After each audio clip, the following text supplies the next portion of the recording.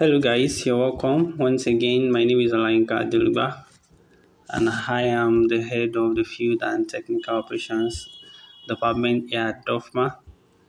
So I want to congratulate you for being part of those that will be working as a virtual assistant with us. So by now I want to believe you know what DOFMA is or who DOFMA is and what we do. Just paraphrase.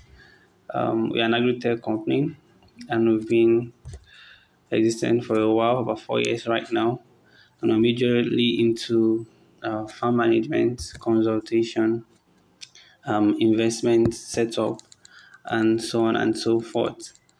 So the FTO department, as it relates to, of course, if you be working with the FTO department, what are the things you need to know? Of course, the FTO department is the arm of the enterprise that helps us to actualize the vision or the picture we paint to our clients. And let me say at this point that, you know, DOFMA is on a journey of creating one of the smartest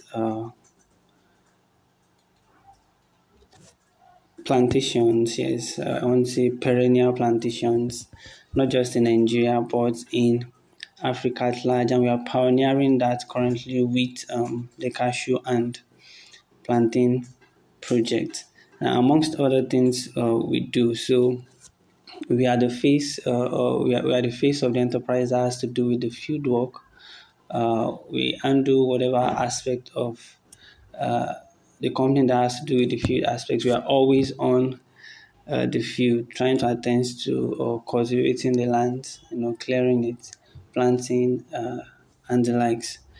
So, but we also have the administrative part of the department as well that has to do with documentation of processes, whereby we used to work on the farm creation and documentation, as the case may be.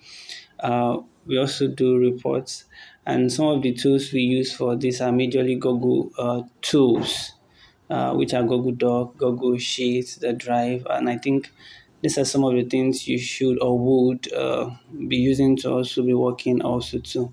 If you're not familiar with them, they're not teachers, you can learn.